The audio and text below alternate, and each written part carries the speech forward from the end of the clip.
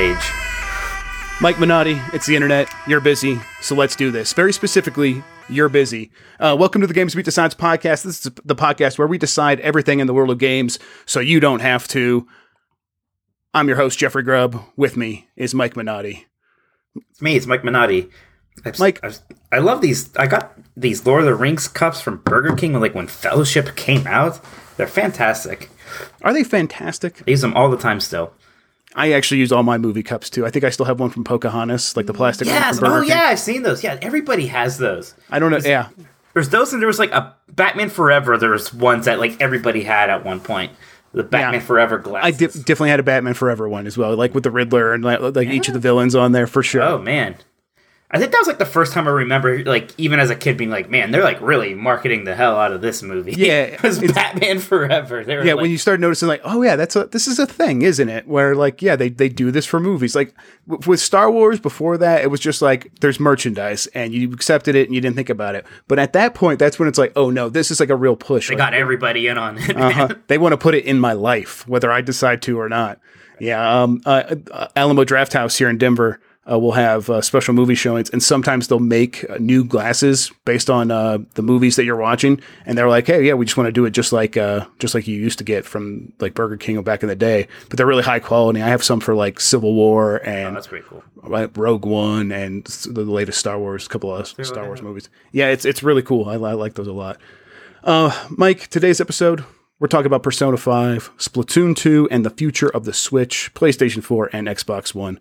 First, though, yeah, I know, right? It's a big episode, actually. We'll try to keep it going quick. We'll try to keep the pace up. But first, I want to thank everyone for joining us. Get more from me and Mike at gamesbeat.com. If you have something to share with us, email the podcast at games+podcast@venturebeat.com. That's the plus sign. I got a few responses on Zelda, the spoiler cast, and me and Dean talked about Mass Effect. I'm going to try to start bringing the emails into the show here pretty soon. I just kind of have to figure out where we're going to fit this. If you're watching on Facebook or YouTube or Twitch or anywhere else where the video might end up, who knows? I don't even know anymore. You could subscribe to the podcast. There's an audio version. It's on iTunes, Google Play, Stitcher, everywhere else. Apparently it just feeds out to those pod catchers, pod feeders, pod troughs. Pod troughs. You just go out there and you feed in the trough of pods. Finally, if you like the show, rate us on iTunes. Give us a 5-star review. It helps people find the show. And we want people to find the show. Not me. I like being really obscure. Mike's trying to stay off the grid. Oh, yeah. I don't want people to find me. April 15th is coming up so fast, and he just doesn't want to deal with that. So, all right, Mike, you were in Canada last week. How did that go? That was fun. Got to see a lot of some studios, a lot of small ones. I got to go to Ubisoft and Montreal, though. That was pretty huge. And, it was pretty neat. Kind of just... It was a lot to take in because we were in 4 cities in 4 days. It was pretty crazy. But yeah, that's pretty nuts. Actually, that's I've done some game industry events and that where you go and you see stuff all over the world, but I haven't done a multi-city tour. Yeah, what was that about? Actually, that's kind of interesting. I mean, the big thing was that it was kind of it was a Canadian government group called Invest in Canada, right? They're just kind of trying to show off, hey, look how good these cities are for setting up game studios, and look at how these people are thriving and how they're attracting talent and kind of stuff like that. So kind of promotional, get the word out thing a bit. Canada's government still works, so Americans... Canada's look how great the Canada is, everyone. Yeah. Yeah. Socialism is a real thing, and it's okay up here. It's happening. Yeah. Yeah, cool. Yeah, I missed you. I was not on a spiritual or friendship level, just in terms of terms of workload. Yeah. Just in terms of you need me. I always feel bad because it's I want to write during these things, but it's we're literally going get up at 7. This one sounded like dawn till dusk. Kind of busy. And then even when we were done traveling, we had to going around places. We were traveling to the next city, which is always a plane ride or a train ride. So, and I'm not one of those people who can work in the plane or something. I gotta just sleep through that. Right. Okay, let's see. I think we should probably just jump right into this. Let's start with Persona 5. This is the game. Why am I black? Oh, yeah, you went black. What happened there? I'm going to fix it. You should be back. I'm back. Okay. Are you back? I'm back. You are. There we go. Now you are muted. Okay, I think we were just getting a little bit of an echo. It wasn't too bad. But I tried to check on that. I made you go black instead, which is, you never go back. I made myself on here. I forgot to. Sorry. No, yeah. It's all good now. Okay. Persona 5, you've been playing it. I've Yes. never touched a Persona game, and I've always wanted to. I know it's sad. Well, let me be honest. I haven't finished almost any JRPG I've ever started. Yeah, you don't strike me as a JRPG guy. I got through most of Final Fantasy 6/3. It fell apart at the end, and I never finished it. I finished Super Mario. What fell apart? You mean your attempt? You don't mean the game. I mean, the game isn't that great at the end. It's really good up to a certain point. What point? I haven't played it in I haven't played it in 10 years. Oh, so I'll give it another try. Criticism of Final Fantasy 6. I just think by the end, I'm like, all the cool stuff happens in the beginning, where you're like, where the ninja dude is going to join your team. And you're like, oh yeah, that dude's totally going to be on my squad, and that's going to be awesome. And you get sort of past all those cool story moments, and I don't know, it was kind of a slog. But that's me being impatient, and I'm bad. Final Fantasy 6, greatest game of all time. What does he say? Oh, kind of a slog. Just at the end, I finished Super Mario RPG, which we all did. That was everyone's right. Exactly. That's what I'm saying. We can play this one. So I'm pretty basic, is what I'm trying to say when it comes to JRPGs. Okay. But I do have a fascination, and I do have a desire to try the Persona games, but I haven't, and I don't know if Persona 5 is going to be the one where I start to just try to go ahead and jump into one. But you've been playing it. Tell me what you're thinking. I think it should be. You do? Okay, that's interesting. Well, the nice thing about the Persona games is that they're all they're independent of each other, right? Mm-hmm. There's some weird little nods and stuff here, but they all kind of stand apart, right? They have completely different cast of characters, a different story. I say complete cast. There's usually one person who's kind of there, right, but he doesn't even reference. You would not know that there were 4 other Persona games, especially the series basically rebooted when Persona 3 happened anyways. I think, I barely played Persona 1. I did it as a curiosity when it came out for PSP, and it wasn't my thing. I've never touched 2, or there's 2 games in 2. It's one of those things. And I think a lot of people are like that. Yeah, a lot of people are like that, I think. They kind of got into this series because, you remember there was this, random amount of buzz for Persona 3 when it came out. And it did. For me, it came out of nowhere. I'm like, okay, what is this now? I'd never heard of Persona 1 or 2. Right, it was this really interesting trajectory where Shin Megami Tensei in general was not that big a thing here, right? And then all of a sudden Persona 3 it got people talking. I think it just happened to come out at this really interesting time where the JRPG we were starting to get into that area of time where people were saying the JRPGs are dead, right? After they had a really pretty long dominance in the 16-bit days and the PlayStation 1 days, and PlayStation 2 it was kind of beginning to feel a little tired. The Persona 3, its whole thing was it combined the traditional dungeon crawler JRPG with this kind of day-to-day life sim stuff. Right. Right. And it just really worked well because the two things complemented each other, where the whole point of the life sim was building up relationships with people. And the stronger your relationship is with someone, then the stronger the monsters you can create is. And when you're creating monsters, it's not like a Pokemon thing where your party is these monsters. The party is you and your friends. You, all of your spells are dependent on, what monster you have equipped, basically. Mm-hmm. And stuff like that. And you get these monsters after battles, and you can fuse them together to make more of them. So there is, this kind of a collecting Pokemon aspect. But again, it is a bit... It's kind of... I don't know if diminished. Deeper's the way.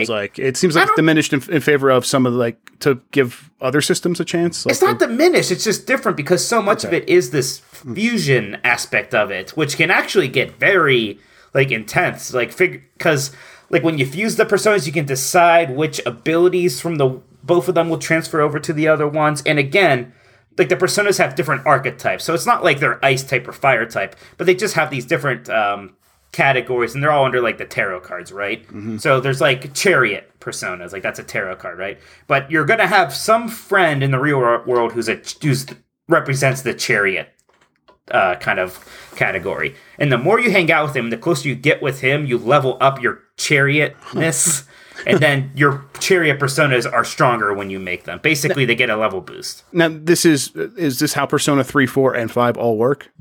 Yes, pretty much. So Persona 3 kind of did this. Then very shortly after, you had Persona 4, which kind of refined everything. Persona 4 is that's just one of the best JRPGs ever. It's that's the one I always wanted to just go ahead and jump into Persona 4 Gold and give that a shot. But it kind of just, it was so huge. They're so big, these games. They are big. They are more than 100 hours easily. They're intimidating, yeah, because it is. That's been it.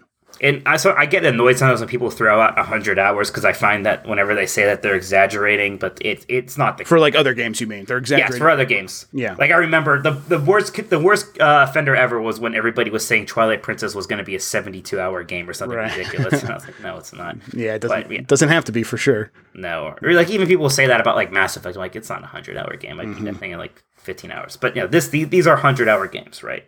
So and that's like 100 hours to kind of get through not just the critical path, but to get to the point where you're at the end and you're seeing the credits, is what you mean? Yes. Or is it 100 hours and then another 100 if you want to do all these side quests where you want to build up these relationships to 100%? Well, you don't really play it that way because it's a day-to-day life thing, right? Mm-hmm. So you play each day, and like you can do what you want on most days. But certain events are going to happen on certain days. And you're in school and stuff like that. So it's like, there's this holiday.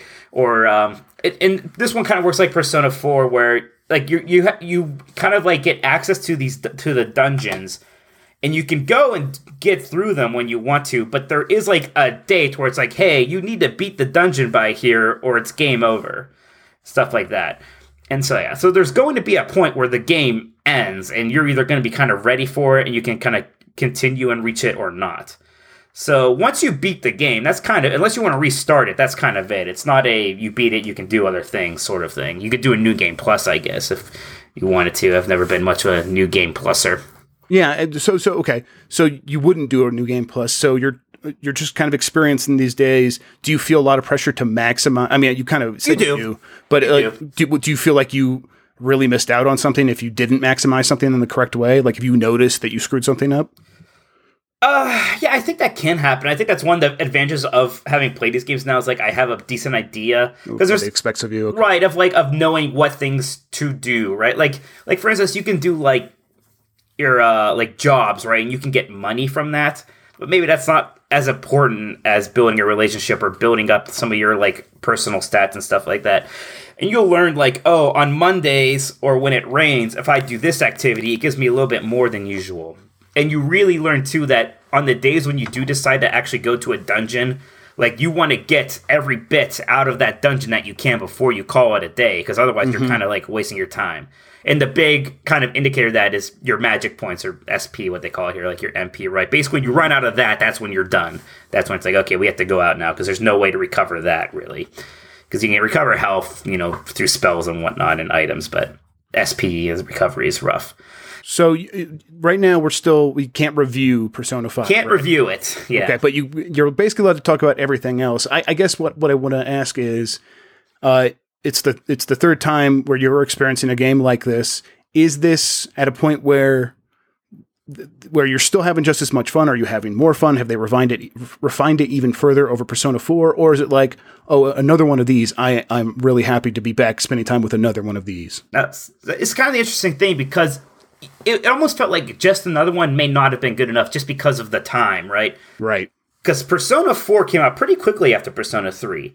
And it was like, God, when was that? It was like 2007. Like the PlayStation 2 was already old. Let me go. Yeah, the PlayStation 3 was definitely out by then. Yeah, PlayStation 3 was out. Yeah, 2008 was Persona 4. So almost 10 years ago. It was a while that we were kind of waiting for this. And again, it hit really big. Mm-hmm. And what they were doing basically was they kind of turned Persona 4 into its own series, right? Like you had the Persona 4 fighting game, the Persona 4 music game, the Persona 4, Persona 3 crossover, Etrian Odyssey mix thing. And it was almost like Persona 5 is going to happen, right? Like that's going to be a thing. And you're almost kind of feeling, when it comes out, like, is it really, like, are we going to care as much? And they do. And it's definitely that formula, right? I mean, it's super familiar to people who have played Persona 3 or 4. But they do some things that really kind of make it maybe a little better. And I think one of the most interesting things is, like, these main dungeons you're doing, they aren't randomly generated like they kind of famously were. They are very structured, and they kind of have these moments where you're going to, like, solve a puzzle or do this thing. And the most interesting thing is the thematic thing here is that you're kind of, like, cat burglars or thieves or what have you. So they like introduce stealth into it, and like and that was always kind of there where, you know, when you initiate battles in these games, if you can attack an enemy from behind, you get the initiative, right? That kind of a thing. But like that's way more emphasized here. You can like get behind cover, like, you know, move from cover to cover. If like an enemy spots you, an alert bar goes up, and if that gets too high, you get kicked out of the dungeon. So like you literally can't just like get hit by an enemy and stuff like that. Oh, too much, or you're just done. And you're finding that these kind of things are mixing up the gameplay in a way that it feels more interesting and more fresh. Yeah, just like, because like the dungeons, they don't feel like, you know, the dungeons in the old game, basically, it was a dungeon crawler based, essentially. You were kind of going through floor of the same sort of looking thing and kind of, well, not slogging along, but, you know, it got a little repetitive maybe. This feels a lot more interesting when you're going through these things. They feel like more varied. They're finely crafted levels this time. Mm-hmm. There's purpose behind it. And, you know, at the end of the day, I think something that is made like that is better than randomly generated. The benefit of randomly generated is that it's random. Mm-hmm. And there is still an area of the game that you can, like, go to for, and maybe have to, that is, like, the more randomly generated area. Mm-hmm. You still kind of get that flavor. It's fine. The really cool thing, though, is just, like, the presentation is just super flashy. That is the thing, though, it has always stood out to me when I go to look at these games in any capacity, is they look hip. They look like there's a lot of cool stuff happening, and it's all presented in a really, like, I don't know, loud way. Like, it has a lot of style. It's like a very confident, style. Yeah. And it's like, this one is, like, really kicked up. It's just, like, so smooth. Like, even just things like the victory, like, status menu you get after a battle, they look so cool. Mm-hmm. They, like, transition between things really interesting. Like, just, like, going from, like, one door to the next, or, like, after the battle to the next thing. Just, like, all these transitions are so cool and just so stylized. Yeah, it's just such a slick, kind of sexy game. And just to let everyone know, we're talking about Persona 5. If you're kind of just joining us or we're half paying attention, when is it coming out, Mike? And how have you been playing it? What have you been playing tonight? It's on PlayStation 4. It's on PlayStation 3? I think still PlayStation 3, oddly enough, yeah. You've been playing on PlayStation 4. And yeah. I guess that, so, and you're looking up when it comes out, right? Yeah, once I got to go to the actual thing, when you just Google it, it says so the Japanese release date, but it's April 4th. Okay, so April 4th. So it's coming out super soon. Mm-hmm. It feels like the game that's going to cap off this really strong start to the year. You were in Canada last week, and you couldn't play it, right? So I couldn't, which was I was like, God, I wish this was a Switch game. Right, yeah, exactly. So you're like kind of wishing it was a portable game, but did you find yourself thinking about it a lot? Like you couldn't wait to get back to it? Oh yeah, I was really excited to kind of get back to play it because, you know, you kind of get on a roll with these things. And because of that structure where you're doing things day at a time, it is very easy to be like, okay, one more day. Let's see what happens this next day. Or, you know, what usually the stopping points are when you get to like a big dungeon section. You're like, okay, I'm not going to have the hour or two that's going to take to clear this big swath of dungeoneering right here. Mm-hmm. Yeah, I think if it was on the Switch, I'd get it for sure. Right. That'd be such an easier sell, I think. Yeah. I'm sure it does feel like it's the kind of game that will like get like its re-release on the Switch like next year, like early next year or something like that. And it is weird because you're like anymore because I've been playing so many JRPGs just portably. I haven't had any on the Switch yet, but I've been playing so many games on Vita and 3DS that are like, you know, a turn-based RPG. And that's just kind of the way to do it because it's nice to just play a few hours before bed or in bed or whatever. It's very bizarre to like daily sit down. And when you play Persona 5, you're going to be playing it for a while probably. So it's weird like every day to like sit down and play Persona 5 for like this large chunk of time, right? Because that's just my mindset when I'm sitting on the TV. I'm probably going to play something for a while. Whereas, like, when I played Persona 4, when I finally beat it, it was golden, and I played it on Vita, and I did it over, like, a period of 6 months or something. Right, yeah. It does seem like a perfect kind of series for someone who wants to play it like that. But, I mean, at the same time, it doesn't sound like you had any, or you aren't having any problems playing the game in huge chunks right now. No, I always feel like I will have more of a problem. Like, oh, how can I even go back to playing a game like that? And then once I do, it's fine. It's like, right, okay. Sure. Okay. Yeah, whatever. Well, speaking of games that we want to play on the Switch, I don't know if I hope you got some time to play it this weekend. I wasn't sure. Splatoon 2 had a couple global test fire events over the weekend. So yes, you did get in there. I think I came away from it thinking that Splatoon 2 for the Switch feels like Splatoon 1. It's more Splatoon, not a huge difference. And I feel like I'm also kind of okay with that. Is there any sort of hesitation for you coming off of the Wii U Splatoon and having this sequel feel a lot like that, where you're like, I wonder what they're doing here. Is this kind of a bummer, or are you totally okay with that? No, I'm completely fine with that. For this specific case, I think it's appropriate, right? Because Splatoon 1 was great, was only available to a pretty small audience, but was successful, right? And you're doing a sequel relatively shortly afterward, kind of basically to just get it on the new system, right?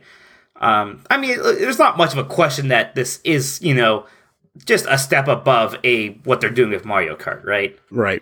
Whereas, they're instead of just releasing the old game, they're changing some things up. They're adding enough new content. And to clarify, in next month, in April, Nintendo is releasing Mario Kart 8 Deluxe, which is just, it seems like it's Mario Kart 8 with all the DLC and maybe a few extras. But I think you're right that it seems like Splatoon 2 is going to have maybe its own unique campaign.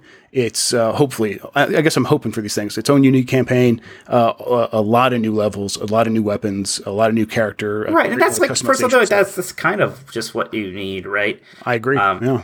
I mean, even in the demo, right? Just you had that new level, and that was that's fine. But having like that new kind of weapon type, the dual pistol-y thing, like it was cool. Dual splatties or splat dualies, and they enable you to do like a new move where you can do the quick roll out of the way and stuff like that. Yeah, the barrel roll. So they're definitely introducing new ideas. It doesn't feel like a huge amount of new ideas, but it feels like this is a way to get the people who love Splatoon back, because that has a huge audience in Japan, it has a huge audience in America and around the world. It was a very popular game for being on the Wii U.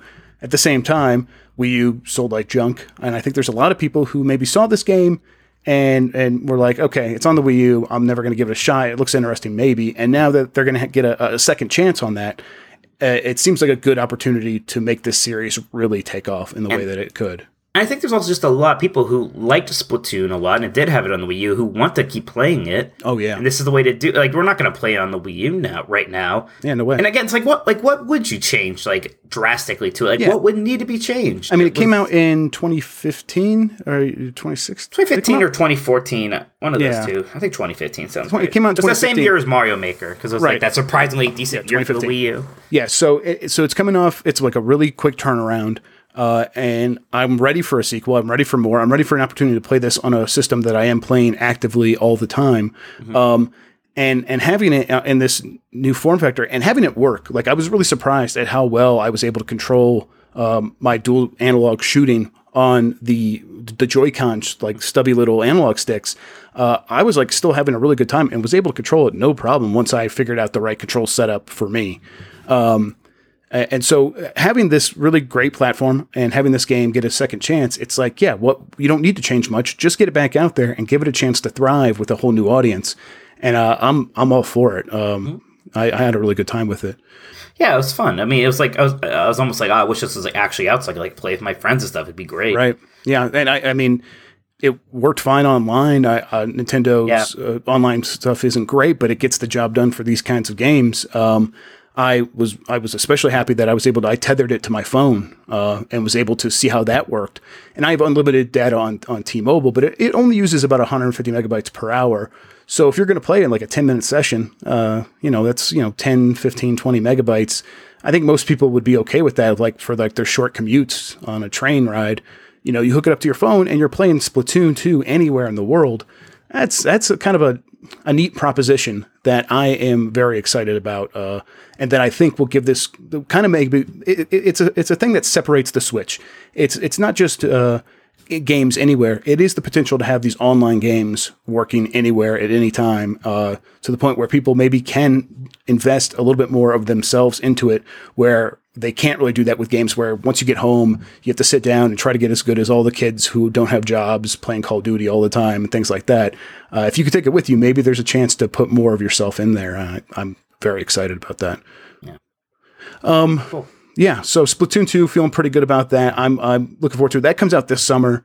I believe it also debuts with Nintendo's online, like, bigger push. Right, that's kind of like the thing. It's like it's a nice. Well, so wait, so there's not going to be like is the online stuff going to be ready for Mario Kart, or is that just not gonna? Who knows? I mean, Mario Kart. Isn't it weird that we have these questions still? Oh yeah, it's bizarre. But I mean, it's Nintendo, so it doesn't feel like too bizarre. But if if you separate it from the fact that it's Nintendo, it's mind blowing. It's like, what is even happening? Like, the system's out now. We don't know how it's online features are going to work. Yeah. So yeah. I mean, I'm glad they pushed it out. Zelda was worth it, but they definitely pushed it out quickly before I was ready. So yeah, I think that's going to do it for Splatoon 2. Still looking forward to that big time, and I think after playing the trial, I'm looking forward to it. Yeah, no, it's like, I mean, it's not like shocking you or anything. It's Splatoon 2. No, but I didn't need it to. I just needed it to work, it's fun. And it does. So yeah. Speaking of the way things work, I think, and speaking of the Nintendo Switch, I think it works really well as a handheld and as a home system. And it got me thinking, and I think I've said this before, that I believe that Nintendo is very likely going to release upgraded hardware in the Switch line, Switch SP, Switch Advance. Oh, sure. Yeah, and I don't think that's a crazy idea. But do you think that it's going to be to a point where this is the correct way to do the mid-cycle upgrade? So on the other side of the aisle, Sony and Microsoft. Sony has PlayStation 4 Pro. This is an attempt to get a system back on the market that they could sell for $400 again, to kind of hit that hardcore market that already has a PS4 and is not going to buy another one unless it's more powerful. And then Microsoft themselves are later this year going to have the Xbox One Scorpio upgrade, which is going to be an even bigger leap, an even bigger push into 4K. These are clearly attempts to refresh their hardware so they could sell the same system to the same people. I don't think that's a crazy idea. I think that's exactly what they're trying to do. Nintendo has always done that with their handhelds. They've always repeatedly sold the same hardware to the same people by changing it up, giving you a system that's lighter, better, faster, and then you either sell your old one to someone else or you hand it off to a little brother, little sister, and they buy games. These people that are getting into the market on a second-hand basis, and it creates this ecosystem where it's getting bigger and bigger, typically by selling new hardware to the same people over and over again. And I think that's going to work with the Switch. And I don't necessarily know if it's worked with the PS4 Pro to the same degree that Sony wants, or if it will work with the Scorpio. Well, it's such a better kind of system for a portable, right? Because the only thing that the PlayStation 4 and Xbox One can change is, that hardware stuff, the insides. And they can make the system look different. I mean, who cares about last gen, they made the system look different and they increased the hardware or the hard drive side. Right. That's not going to pull. No one's going to, buy into that anymore. They're like, why don't we have, external hard drives? And now they do. So like, they can't really do that little scheme anymore. So they have to have this new hardware. But it's just always like for something like the Switch, when you change just the shape of that system, that's such a bigger deal immediately, right? Yes. Like if you have a smaller Switch, that's significantly more important than having a smaller PlayStation 4, just because of the way you're meant to play that thing, right? Right.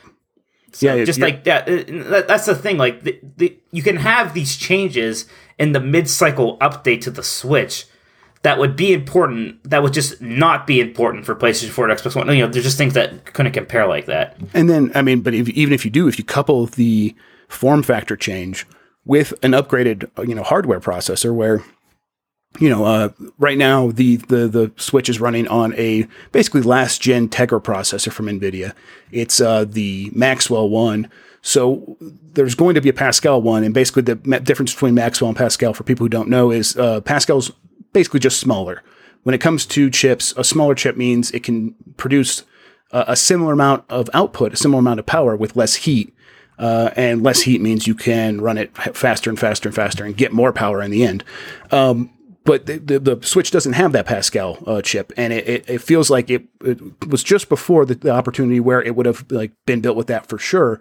So it feels like almost inevitable that Nintendo will have a refresh that combines the form factor change with a slightly more powerful processor that runs Zelda a little bit better. Mm-hmm. But this time, if they do something like that, they can't do like the only playable on new Switch, right? It's going to have to be like PlayStation 4 Pro, where games can maybe look better on it, but they better run on that old thing. Oh, yeah. They absolutely have to do that. And if they start doing these regular upgrades, they're going to have to support this for a Switch for a long time. So maybe, the first upgrade is just in terms of the form factor. Maybe a year later it is, because they like to do a new one every year with their handhelds. So a year later, maybe that is when they do the upgraded hardware.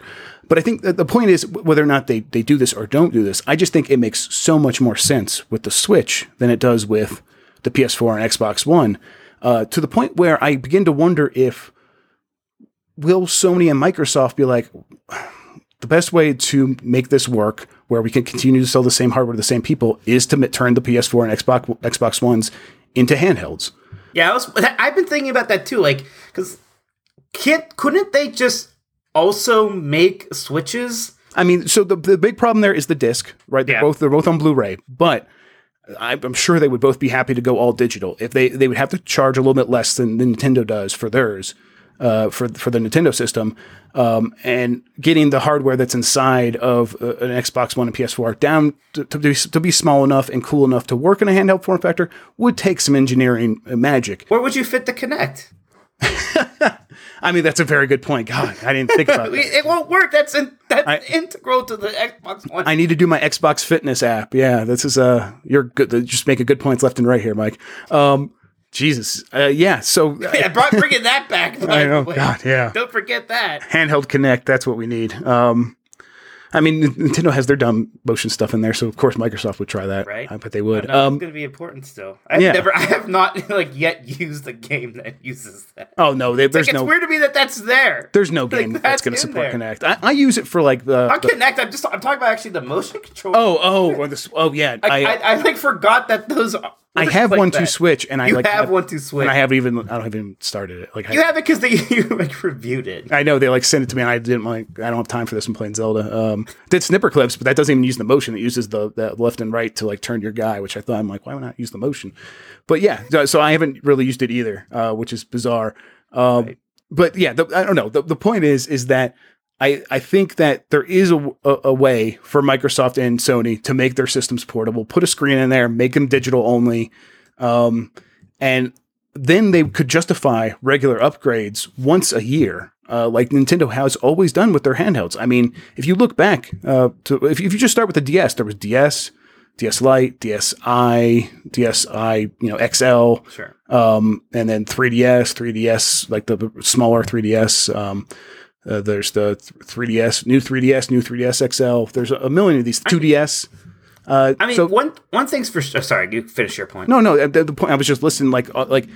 Those all came out once per year, and when you look at the market, it was the same people buying those systems over and over and over and over again. I bought 3 or 4 myself. And that's what Sony and Microsoft have been trying to do with their new model with the PS4 and Xbox One, because they know there's not the huge casual market anymore. That huge casual market is spending that money on iPads and iPhones and maybe some free to play games. They're not going to come into the market when the Xbox One drops down to $250, like they might have done in the past with the Xbox 360. So it just seems like this is the route to get this idea to work.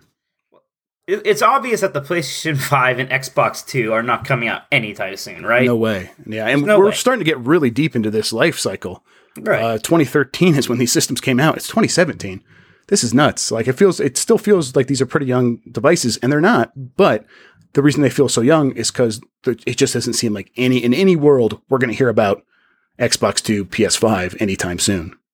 No, and again, after they do the Scorpio and the PlayStation 4 happen thing, it's like, what are you going to just do that again? Or I think you have to do something else, right? And I think I think you can come up with a sort of portable version of these things somehow or another. Maybe they use the original hardware instead of the PlayStation 4, the Scorpio, and they still run those games. And again, they only can download use your digital versions of games or what have you, right? The interesting thing then is, does that hose Nintendo, right? Does Nintendo have 2 years here where they're kind of riding high on this concept? If this even happens. Yeah, maybe. I mean, if it would just depend on how well those systems worked. I mean, they would be at a huge disadvantage of trying to engineer or reverse engineer those the current consoles into a handheld format, where Nintendo built it from the ground up to work that way, and that's going to have a lot of advantages. And I mean, you see that played out before with like, not that Sony didn't build the PlayStation Vita for handheld experiences, but that system came out, was more powerful than the 3DS. The PSP was more powerful than the DS, and Nintendo just knew what a handheld system needed to be, and it worked out for them. I'm sure I wasn't going to be a Vita too. No way in hell. Yeah. But it's like but it's like kind of easy now to see like some sort of PlayStation product that does something kind of like the Switch. It's like, why not at this point? If Nintendo can do it, right? It seems like why not? And then at the same time, like there's a bunch of good reasons to do it that fits with their business models. Right. So. It's just, I mean, because like with all the bad things you can say about the Switch, that just underlying concept of it just works so well. Yeah. Just like I had that. I was in Canada, right? That was like kind of my first trip with the Switch. And I just loved like, every night in my hotel room for a little bit, I could play, not just, as I love portable gaming, right? But like, I wasn't just playing, some 3DS Uzi What's, and I was like playing, whatever, Zelda, or this or that. It's just neat. It was fun. Yeah. I am really happy with the Switch. And I think that's one of the reasons why I think this is a good idea. I mean, I don't know. I don't know what Sony and Microsoft have in store. They would be probably a huge turn for them to be like, oh, now we suddenly have to make this. So maybe it would be a few years off. And by then, maybe it wouldn't make sense because they do have something to follow up like in 2020. So I don't know. I think that this is probably the one way to make the whole upgrade cycle thing work. Because a PS4 Pro, I mean, I have one. But I never felt like it was necessary. I know you got one as well. I got one too. And like, yeah, I don't know how necessary it was to get. Yeah. And I don't hate it. Right. And I'm happy I have it, but I think that's you and me. And we should be the people that would be like, oh, here's why I need this in my life. Sure. And that it's not happening with us. So it's definitely not going to happen with the casual audience. It's definitely not going to happen with, I think a lot of people who already have a PS4 and are happy. I don't know how that's going to work with the Xbox One Scorpio, because maybe the Xbox Scorpio has a different audience where people were like, oh, the Xbox One has not been as powerful, so there is a good reason to upgrade to the Scorpio, so I could be on the top of the line in terms of consoles with my PS4 buddies or whatever. But I don't know. At the same time, I feel like that's going to be destined to appeal to a very niche audience as well. So yeah, I don't know. Any other thoughts on this, Mike? What's that? I don't know. Yeah. It's just interesting because there's got to be some kind of a 5-year plan for the PlayStation and Xbox brands, right? Oh, yeah. And again, I just have a hard time seeing even the 5-year plan right now being like Xbox, the next one. Yeah, I mean, the diminishing returns have been a thing for a while now, right? And I don't know. Right. Yeah. I mean, we got to a point where 1080p 60 was like a really good goal. And I mean, neither of the consoles did that before, but after the upgrade, they're definitely going to be able to do 1080p 60 for every game for the most part. And then, they're going to start trying to make 4K work, but 4K is going to take a long time for most people to adopt it. Even when people do adopt it, they're going to probably be pretty mad, but when their TV doesn't support all the new features that are going to be really cool. So it's like, I mean, you have things like Mass Effect Andromeda, right? Like, the reason why that game doesn't look better is not because it's not on like a newer hardware, right? Right. Yeah. Clearly, it's just like at this point now, it's like it seems like we have those tools right now. Mm-hmm. It's kind of just like a matter of people making the games right now, and I really, usually I'm all excited about new hardware and whatnot, and obviously Nintendo did theirs because there was a very different need for them to do one. Yeah. But yeah. There's just like absolutely, and I remember we used to laugh when they said PlayStation 3 10-year cycle, right? But this time it's like why not? Yeah, I mean, there's no rush. I think. I mean, it's just not like how it was, where it was changing so much every 5 years. Where, right? God, I mean, the difference between a PlayStation 1 and a PlayStation 2 was like silly, I mean, and there was definitely always that thing where the leapfrog was happening, where consoles were leapfrogging PC for a while in terms of. This is hardware that is very powerful, maybe equally as powerful as the most powerful PCs right now, but people have more direct access to the chips, and so they can get a lot more from them. And these consoles are looking really amazing relative to PC. But I think even if you came out with a new console today, and you had to like price it in that competitive way, there's no way it would be comparative to a 1080 or 1080 Ti in terms of graphical capabilities and 4K capabilities. Like the new Scorpio is going to come out, and if you still want 4K gaming, you should probably be investing in PC instead. Right. So we're just in a really weird state where it is going to have to start growing in these weird offshoots that Nintendo is starting to go after. And if you don't do those weird offshoots, I don't know what the next console looks like really. Mm-hmm. One console future. Yeah, there you go. I'm going to get my Ouya. That's when I'm going to play games. Yeah, it's happening. Okay, Mike, I think that's going to wrap it up for us. That was, we kept a good pace up there. We got through all those topics relatively quickly. What did we decide? I think we decided that I'm right and you're wrong. Okay. And PlayStation 4 and Xbox One are in a weird state. So they're in a weird state. They're probably going to do something like the Switch. Persona 5's probably going to be good. Splatoon 2 probably going to be good.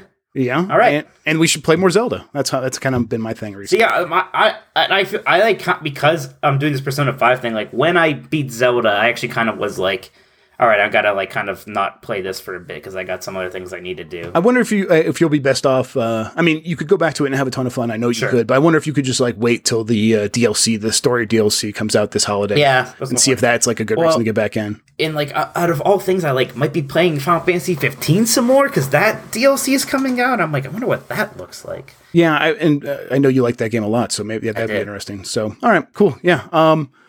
I don't know. We'll be back next week with some more stuff. We'll probably actually give you a chance to like explain your final review thoughts on Persona 5 next week, because that'll be after the embargo, right? Yeah. And then it sounds like I'm going to be doing the podcast from my wife's classroom next week. Right. There won't be any kids there. I'm just helping with their classroom. So we might just do some edutainment games. Can I talk about the Sega Pico? Yeah, and we should talk about all like those I had a Pico. Mario's missing and like Mavis Beacon teaches. I had a Pico. Okay, yeah, we're gonna do that. Maybe the best education game hardware and the best education games. God. Okay, guys, thanks for joining us. That brings us to the end. Mike, tell everyone where they can find you on the internet. I'm Tolkoto at Twitter. That's TOLKOTO, and I'm always writing a Games Beat. And I also do the Exploding Barrel podcast with my brother AJ. We're also talking about video games and stuff like that. And I'm going to add the Google Docs so people can always just see what you've written this time. All right. I'm Jeff Grubsucks on Of the Wild Thornberries Meet the Rugrats. Oh, that's a good crossover.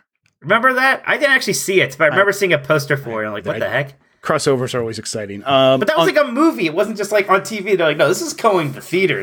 There was a time where they were like, they had these huge things and they wanted to like, yeah. You know what? Rugrats in Paris, not a bad movie.